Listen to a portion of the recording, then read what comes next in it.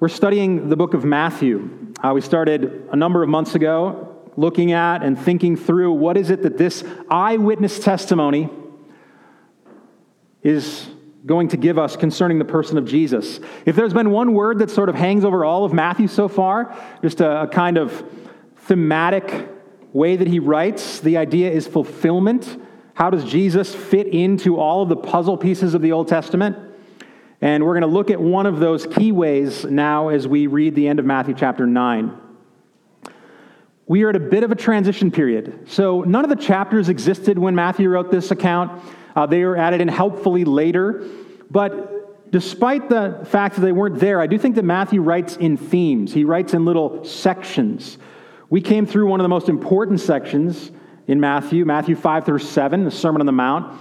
And then there was a summary statement at the end of chapter 7, which we'll look at in a minute. And then it brought us into this other little section of chapter 8 and 9, where Jesus went from communicating merely through his teaching, his powerful teaching, to walking powerfully with the people who he comes in contact with. So chapters 8 and 9 have been focused on the power of Jesus to heal over all creation. And now we're going to see something take place at the end of Matthew chapter 9, going into the beginning of 10. Where the question will be, what about the ministry of Jesus will be passed on and is transferable to those who follow him? So Matthew is going to bring into view the ministry of Jesus as it relates to those who he is sending. And we ought to pay careful attention, of course, because through the sending of laborers, generation after generation after generation after generation, I don't know how many generations we have to put in there, we sit here today. The ongoing ministry of Jesus through those who follow him is what builds the church. So you are a recipient of the ministry of Jesus that you're going to see now as we turn the page from chapter 9 to chapter 10, to the disciples becoming apostles. So I'm going to read now, starting in the 35th verse of Matthew chapter 9. I'm just going to go through the first 4 verses of Matthew 10, and then we're going to come back next week to a sort of part 2 on this ministry of those who are sent. But let's look together, end of Matthew 9, beginning of chapter 10. Matthew writes this, "And Jesus went throughout all the cities and villages, teaching in their synagogues and proclaiming the gospel of the kingdom and healing every disease and every affliction. When he saw the crowds, he had compassion for them, because they were harassed and helpless, like sheep without a shepherd. Then he said to his disciples, 'The harvest is plentiful, but the laborers are few. Therefore, pray earnestly to the Lord of the harvest to send out laborers into his harvest.' And he called to him his 12 disciples and gave them authority over unclean spirits, to cast them out and to heal every disease and every affliction. The names of the 12 apostles are these: first, Simon, who is called Peter, and Andrew, his brother; James, the son of Zebedee, and John, his brother; Philip and Bartholomew; Thomas and Matthew, the tax collector; James, the son of Alphaeus, and Thaddeus; Simon the zealot, and Judas Iscariot, who betrayed him." I want to pray just for a moment. God, thank you for speaking. You've not remained far off nor hidden, but you've revealed the mystery of your goodness and holiness and perfection and given us righteousness in the person of your Son.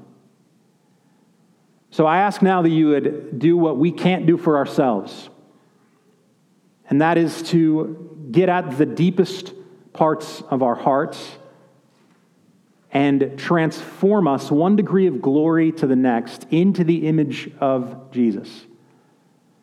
I pray for those who are prospering and thriving and joyful this morning, that they would find the hand of the giver of those good things. I pray as well for the suffering, the doubting, the hurting, that they would be brought near. And I ask that these words would pierce us. We would love to live into our confession this morning. So Spirit of God, Please give us that gift. We pray in Christ's name. Amen. There are a few passages in the Bible that bring to mind certain things for me. I'm sure you have this as well. There's a Bible verse you memorized when you were a kid, or something your grandmother always used to pray, or some sign that you saw somewhere. Well, the end of Matthew chapter 9 is one of those such verses for me, mainly because at a certain point in my life, I was a part of teams that were going around the country attempting to stir up laborers for the mission harvest field. And this was one of them, this end of Matthew chapter 9. It's especially significant because in that same group going to do that was my now wife, Sarah, and we were assigned the same task. Although we were going to be sent off to different places, we were assigned the task of memorizing what was going to be snippets of Scripture from the beginning of Genesis through Revelation to show the sending nature of God, his heart for the nations. And our task was to memorize these passages of Scripture and then deliver them in what was called a dramatic Scripture reading. So we'd go into churches and everyone would gather and there'd be some songs and a skit. And then at the right time, Sarah would pop up or I would pop up. We were on different teams. And very dramatically, we would read out these passages of Scripture. And there came a point in the midst of these, I'm not going to give you the whole show. Maybe one day we'll do a reenactment. Maybe we could tag team it together as a husband and wife or something. Because it was a Bible study, but we got to know one another well, and then you get married. That's how that worked. But there was a moment in the midst of that as we transitioned and turned the page from the Old Testament heart of God for the nations to quoting this. Except we do it, dramatically. Not the whole thing, but just imagine you're over to the side and you're very pensive and thoughtful about it, having come through the Old Testament. And then you say, but when he saw, you know what I mean? Or like, whatever it is. Some of you are more dramatic than others. And because I memorized it in such a way at a moment insignificant in my life, this section of Scripture has been dear to me. And I believe that it teaches us something concerning the person of Jesus. I specifically want to point out how Matthew is using this imagery, summarizing first the teaching ministry of Jesus in the Sermon on the Mount, second his healing and power ministry in the miracles, and he summarizes it with imagery. He borrows rich Old Testament imagery to show us what Jesus is like. And I want to show this because some of the other gospel writers do this much more, I would say, much more latently. It's out there. It's full of on-the-nose kind of language. So, for instance, John's gospel is always saying things like this. He has Jesus painted as saying, I am the bread of life. I am the light of the world. I am the door. I am the gate. And then very famously, John's gospel has Jesus fulfilling and saying, I am the good shepherd. So when you think of those statements, you might think of John.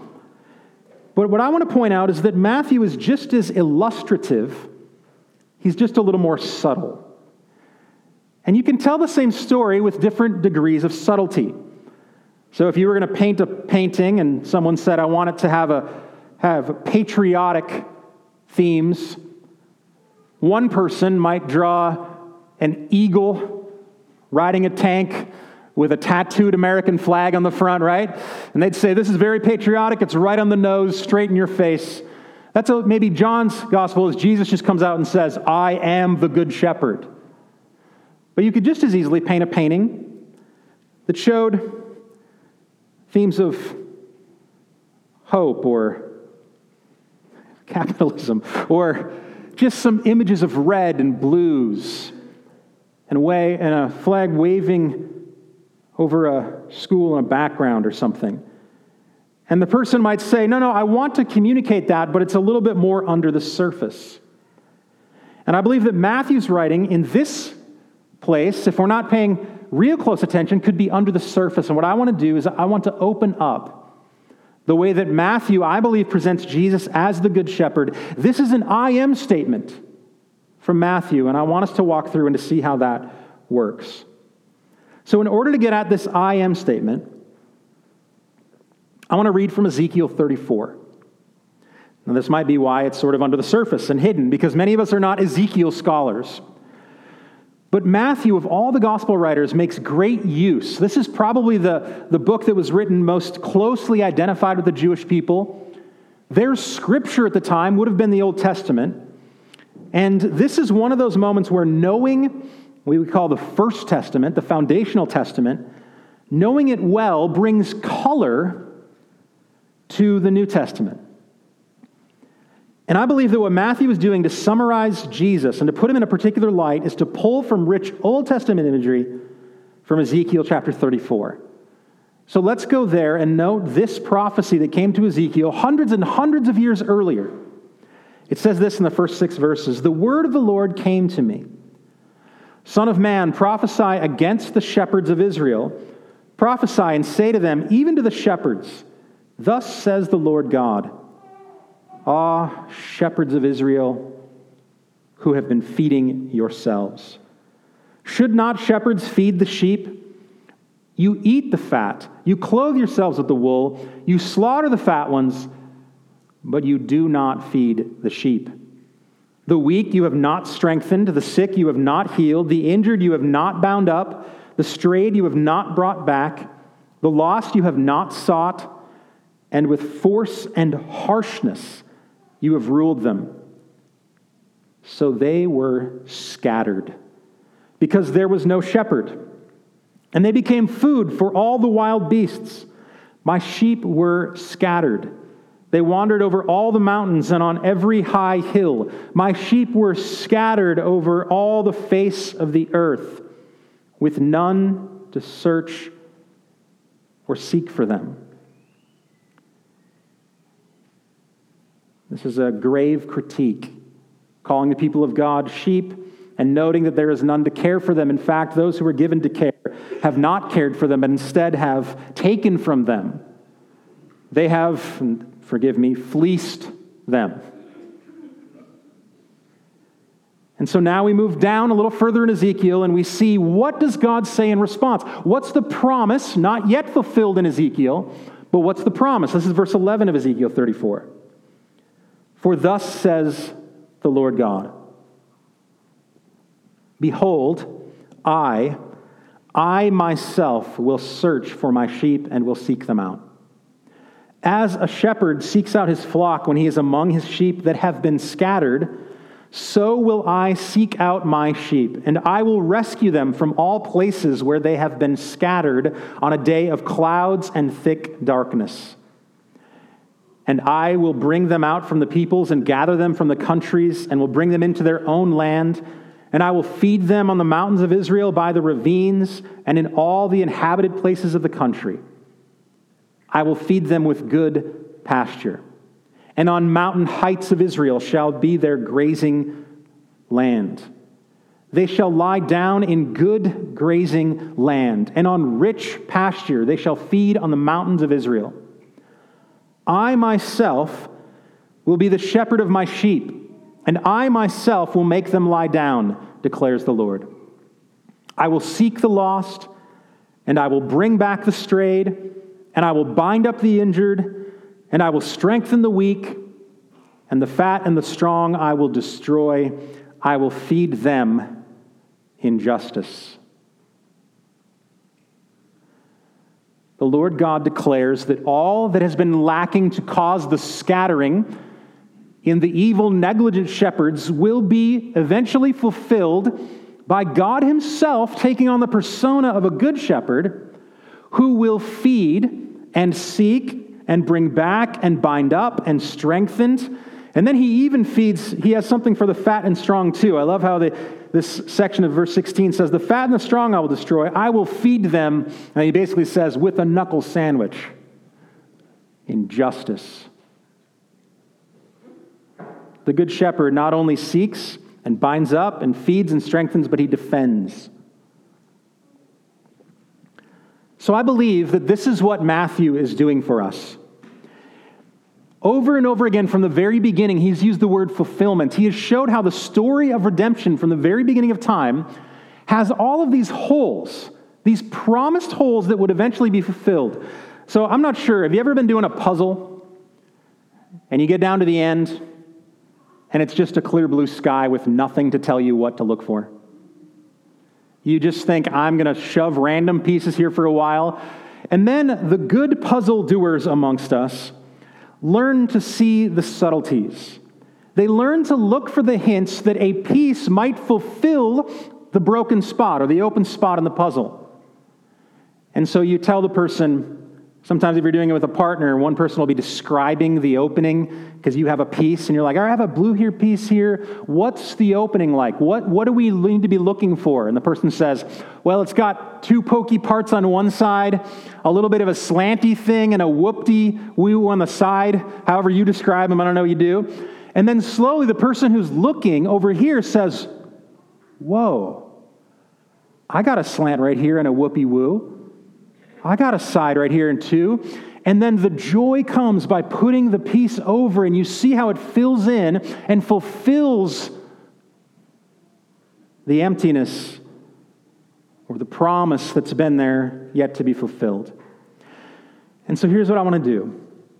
I want to line up the person and ministry of Jesus and look to see whether or not his activity as given to us by Matthew is in fact shepherding activity.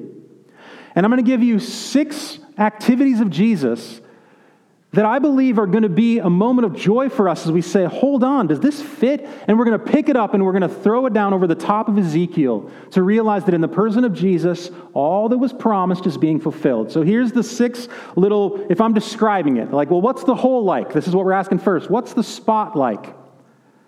Well, it would be a shepherd who goes. So going will be an activity we're going to look for.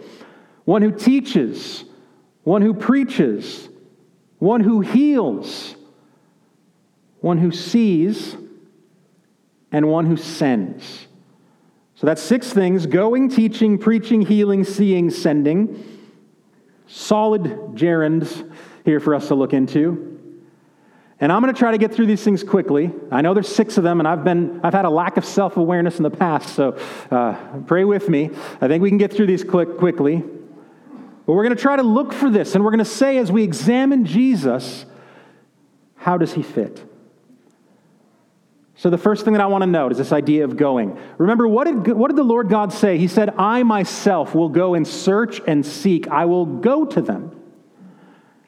This passage we just read, in verse 35, says that Jesus went throughout all the cities and villages. He has made a ministry of being itinerant, on the move. Isn't the entirety of the gospel itself about God come down? Isn't Jesus introduced as the one who was born of the Holy Spirit, born of the Virgin Mary? God himself, who took on human flesh, did not regard equality with God a thing to be grasped, but came to us. There's these little words that are often easy to overlook. And sometimes when we're reading our Bible, it's a good thing. Familiarity is a good thing when you're reading the text of Scripture. But it can also be a dangerous thing. And if you just look back and count, even in this one chapter, in chapter 9, and then go back to 8, I can count dozens of moments when Matthew is making the point again and again and again. What was Jesus like in his ministry? Well, he was one who went. He went where the need was. And you can imagine that this is necessary for a shepherd because sheep don't know where they're going. Sheep easily get lost and entrenched. I saw a little video one time of a sheep that was stuck in a trench. These guys take this great effort to get him out of there, and then he's all scared and he runs off, and 2 seconds later jumps back into the exact same trench. You have to go to where the lost sheep are. Jesus could have, because he was God after all, he could have gone down, sat in one field, got a comfortable chair, and said, look, I'm the bread of the world. I'm the light here. I got everything you need. If you want it, come and get it. But what would have happened if he had done such a thing is that we would have been lost forever. There is a demonstrated ministry of going and seeking and searching in the life of Jesus.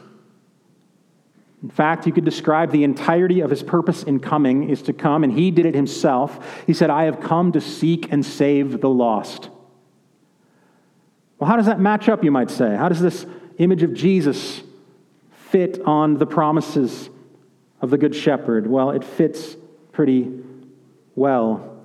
This teaches us that a good shepherd, someone who cares and sees lostness, will be one who moves toward need. And we might summarize it in such a statement as this: we love because he first loved us. We are sheep who need shepherding, and in Jesus we have one who goes. You cannot read this gospel without seeing over and over again, and then Jesus went here, and then he went here, and then he left and went there, and then he went to that city, and then he went to this place, and then he set his face toward Jerusalem. And as he was going, I'm grateful for the going ministry of Jesus, who needed to seek out lost people like me. Second, I said we should look for teaching. The imagery here, the idea of being fed. Does Jesus teach? Well, Matthew tells us that when he went through all the cities and villages, he was teaching in the synagogues. There's a great ministry of teaching in the life of Jesus. I'm just going to summarize. How did people experience his teaching? Well, at the end of chapter 7, we find that Matthew records for us this. It says, when Jesus finished these sayings, the crowds were astonished at his teaching, for he was teaching them as one who had authority and not as their scribes. You know what's interesting about that? The sheep were surprised. They've been starving for so long that they can't believe they're being taught substantively. And what does Ezekiel say? Ezekiel says, well, look, they're going to have some shepherds, but they just starve them. They don't give them anything, no instruction, no care. They're not patient with them. And then Jesus comes, and he not only seeks out the sheep, but in the midst of their dumbness, is that even a word? That sounds dumb. In the midst of their stupidity, he patiently teaches. Teaching in and of itself is an unbelievable shepherding ministry. To take the heart and the mind of someone who, in other words, is lost through an labyrinth of disparate, sort of chaotic ideas, and to come into someone and to patiently say, here's what we're going to do. You know that idea you have over here? Let's combine it to this one into something new and beautiful so that eventually you understand. Jesus has a ministry of teaching. This is not the only place. We found whole chapters in the past already that Matthew has pointed out that Jesus is not like the other leaders who are supposed to be shepherds. He actually feeds the people with truth and knowledge. And he's going to continue on as a great teacher as well. We're not even into the part of Matthew yet where Jesus starts getting really creative as a teacher, where he really starts saying, hey, what do you think about coins? What do you think about fish? Have you ever considered this? And he tells a long story about kings and grooms and vineyards and workers. Jesus is a fantastic teacher. When you listen to him, your soul will be fed. And those who heard him began to notice, wait, this is not like our former leaders. I want to make this point as well, and you might say to yourself, why did you say two things? Aren't teaching and proclaiming or teaching and preaching basically the same thing? Verse 35 says that he taught in the synagogues and he proclaimed the gospel. And I want to make a point that I do think that they are somewhat different. Teaching is often done calmly. Someone once said the difference between teaching and preaching is plain. Teaching is explanation. Preaching or proclaiming is exclamation. You see the point there? You see the idea there? Explanation versus exclamation. Matthew makes a point to say that Jesus did not only teach, but he often proclaimed. It could be that I am often a passionate person. I see possibilities and hope and good things a lot, and I like to talk about my favorite and the biggest, and did you see this? So it could be very self-interested of me, but I just for a moment want to say how delighted I am at this picture of Jesus. Because maybe it's the artwork that makes Jesus' face perfectly pimple-free and his eyes just, you know what I'm saying, like totally unaffected. A lot of times we get an idea of Jesus, and that holiness means that he is unaffected by the realness or the emotions of life. But Matthew says that he went proclaiming. That's the same word as preaching. It's going to be used through the rest. When the Apostle Paul stands up to proclaim,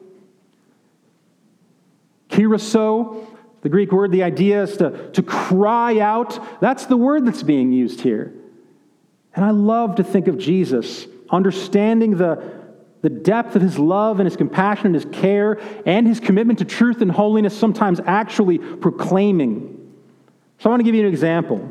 One of the most well-known, we're going to get to it in a chapter or so, one of the most well-known invitations of Jesus is to come to me, all who are weary and heavy laden, and I will give you rest. Now, if you imagine that in a teaching context, Jesus sitting in a comfortable marble chair like Socrates, slowly thinking, yes, he says, come to me if you're weary or heavy laden. I'll give you rest. Doesn't that seem just very calm? But what if he's proclaiming? What if he reaches down into the soul of his being, full of all of the vigor of life, life itself embodied in a man? What if he sees the exhaustion of those who have crawled in to listen to him? What if he knows the striving of their soul? What if he knows how sick and tired they are of being sinned against? What if they know how exhausting it is to try to overcome and to not sin?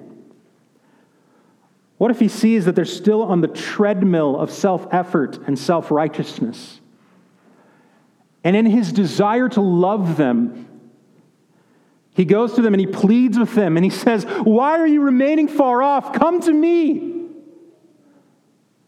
What if he's crying out in the byways and highways and he's looking over the windows on the side of the temple and he's saying, you, come in. Come to me. Are you weary? Are you heavy laden? Do you have a huge burden on your back? Why are you carrying it? Come in and I will give you rest. I don't know why it's hard to picture Jesus like that. But we're told that he proclaimed the kingdom. Can you picture Jesus saying, I'm going to a place to prepare a room for you? It's a house, a big house. Is that how you see Jesus? Or do you think he might even get excited thinking about the glories of heaven? Maybe he assures them and says, I want you to know I'm preparing a place for you. It's amazing. It's got the best gold. There's marble everywhere. The house, it's huge. I'm talking mansion on mansion on mansion. You could sing songs about this house. Jesus proclaimed the goodness of the kingdom. It's a good reminder that it doesn't help someone to only give them the didactic truth over and over and over again. Help their heart to sing in it. Help them to see why it's good. Why they'd say to themselves, wait a minute, if I reject this, I'm really giving up on something. Jesus is someone who goes, and he's someone who teaches, but he said that he would strengthen the weak. You know what proclaiming like that does? It breathes courage into people. It shows them there's something worth hoping for. It shows them that things matter.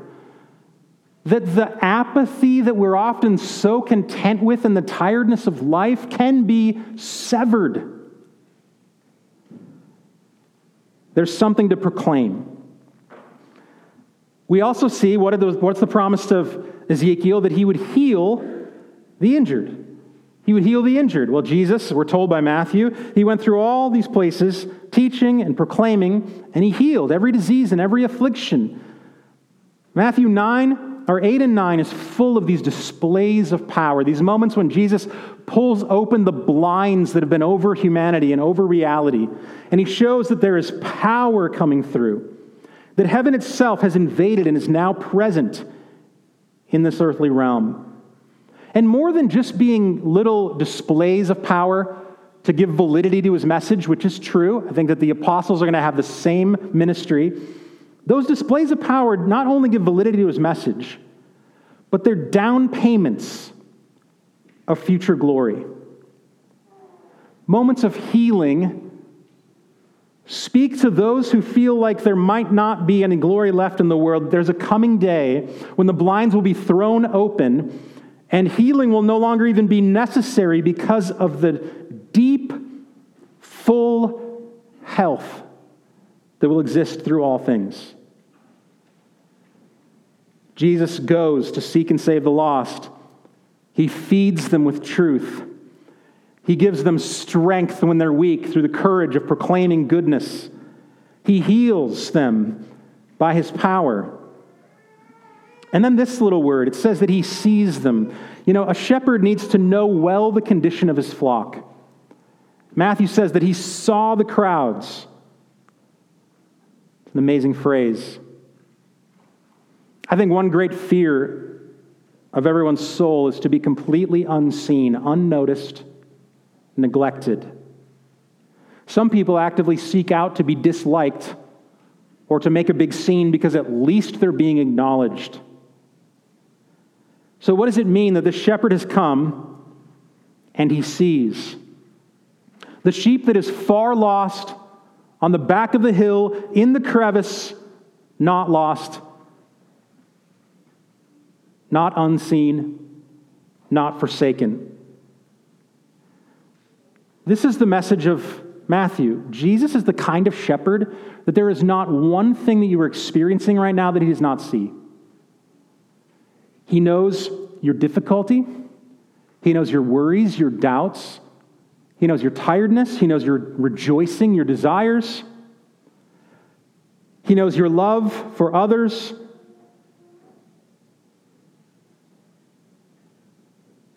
He knows your temptations. He sees. Jesus sees. And then more than that, this shepherd who sees and gathers and understands, he not only sees, but he sees with compassion.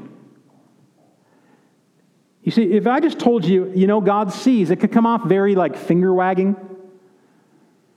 And there's a sense where we should walk reverently before God because he sees. Our whole life is before his image. But he not only sees, he sees with compassion. Jesus created all things. He is the very substance of life, order, goodness, holiness. He comes down to the earth and he walks on dusty trails and sees every possible malady of the human condition. He sees glorious image-bearing human beings designed to fellowship with God, wallowing in the muck of a lost field. And he sees that perfectly. But how does he see? With derision? With condemnation? With guilt-infused disappointment? No, with compassion.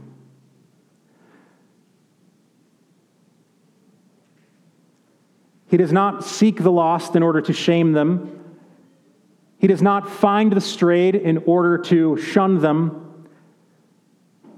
He seeks to find. He goes after the strays to bring back. He shows compassion. And we ought to be like this too. Jesus gives this kind of sight to those who come to know him. One of the great gifts, in fact, salvation itself, is described in the Bible as being able to see.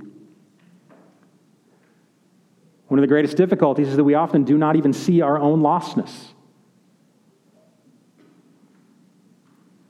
But the Spirit of God, because we are bound to Jesus, shows us our need.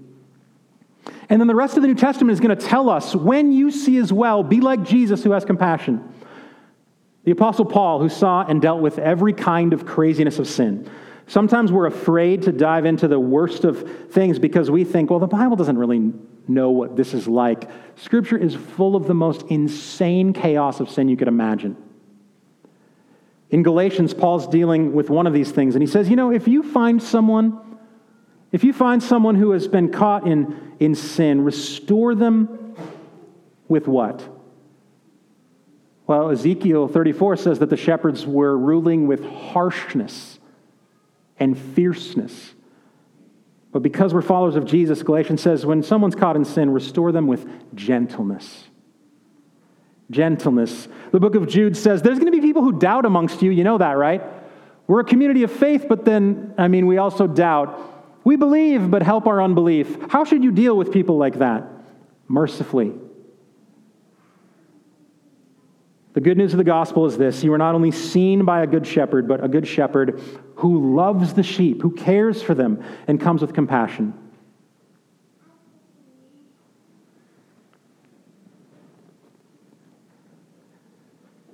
We also see that Jesus sends people to care for lost sheep.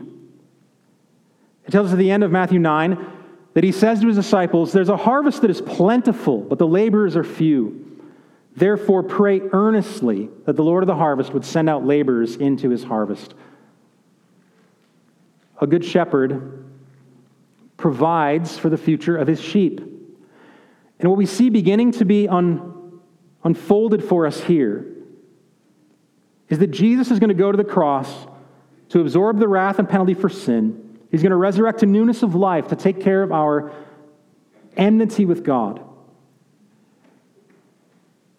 And then he is going to, through the ministry of the apostles and them passing on the faith to the next generation and the generation after that, he's going to care for his church down through the ages.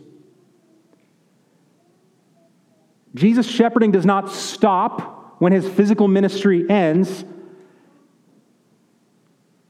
He leaves those who are entrusted with the gospel and says, "Pray that the Lord of the harvest would send out laborers into his harvest." Now, there's a couple things to note here. One is the hope of Jesus. He says the harvest is plentiful. I think that's hard to believe for us many times, but the harvest is plentiful. The need is great, but I want you to know, it doesn't say just like the field is plentiful or the chaos is plentiful, the harvest. Jesus anticipates that there will be a great coming in of those who are lost. I love the certainty of Ezekiel. Imagine if the prophecy was this: "I, the Lord God, will try my best to shepherd my people. I will search, but I'm not promising anything. I will try to rescue. I'll try to feed." No, there's a certainty here. There is a harvest. God is on a rescue mission. And not a small one. A great rescue mission. The harvest is plentiful, Jesus says.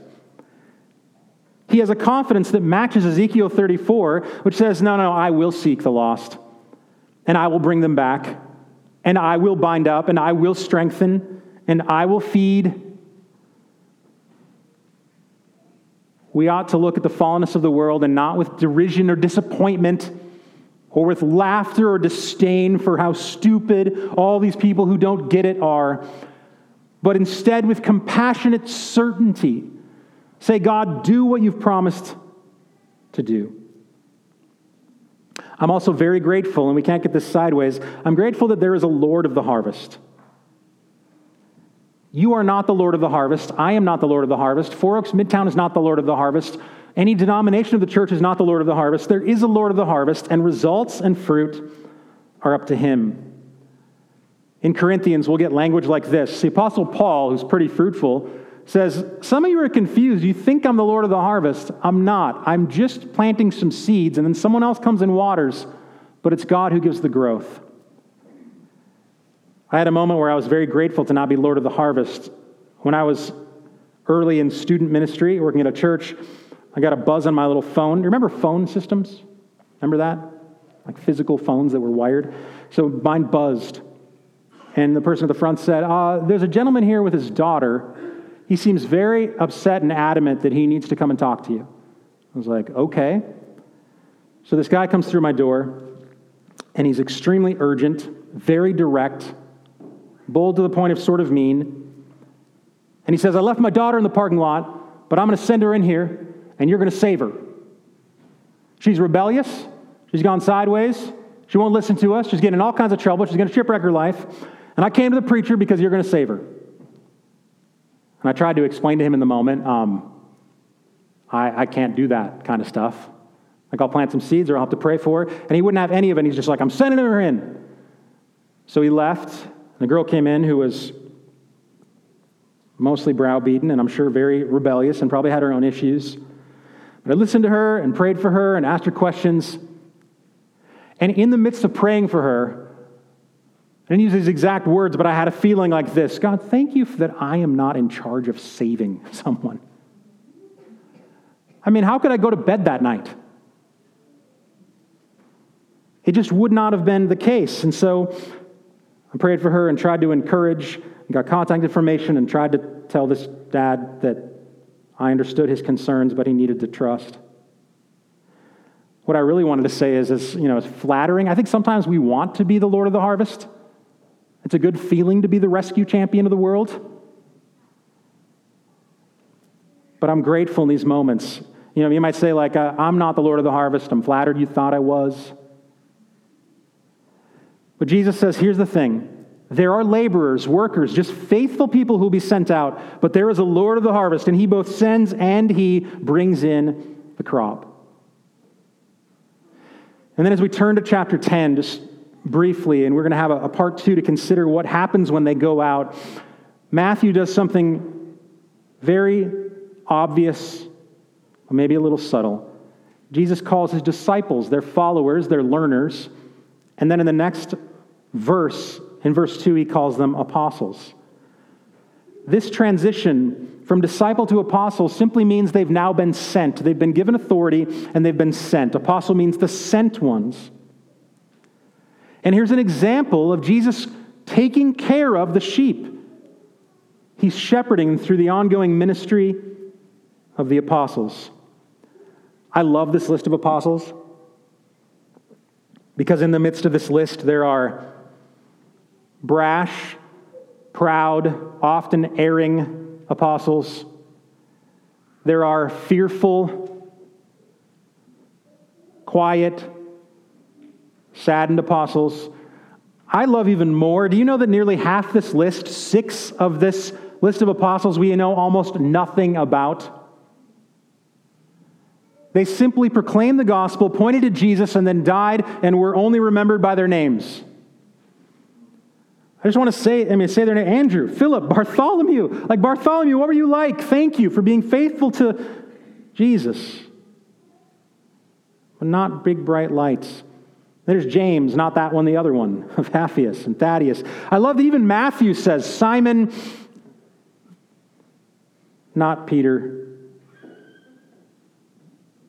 He's like Simon the Zealot, not the one who I already mentioned was Simon the Peter. You can almost imagine, say a Christian comes in and he's in their town and they're like, did you know one of the apostles is coming tomorrow to teach? They're going to bring a letter with them. Who is it? Simon. The person says, Peter? No, the other one. Oh. I don't even really know much about them. They're just laborers.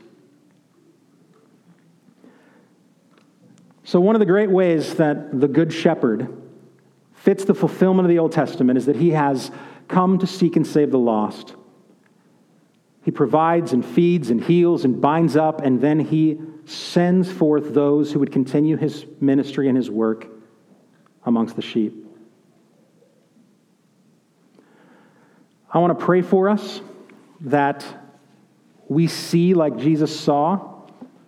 I think if I am honest, I think I see more than I see. Sometimes my great discernment may be mere cynicism. And even when I see rightly, I'm not always getting to the point of compassion. So I want to pray that we have compassion. And I want to pray, like Jesus tells us to pray, that the Lord of the harvest would send laborers out. Let's pray together.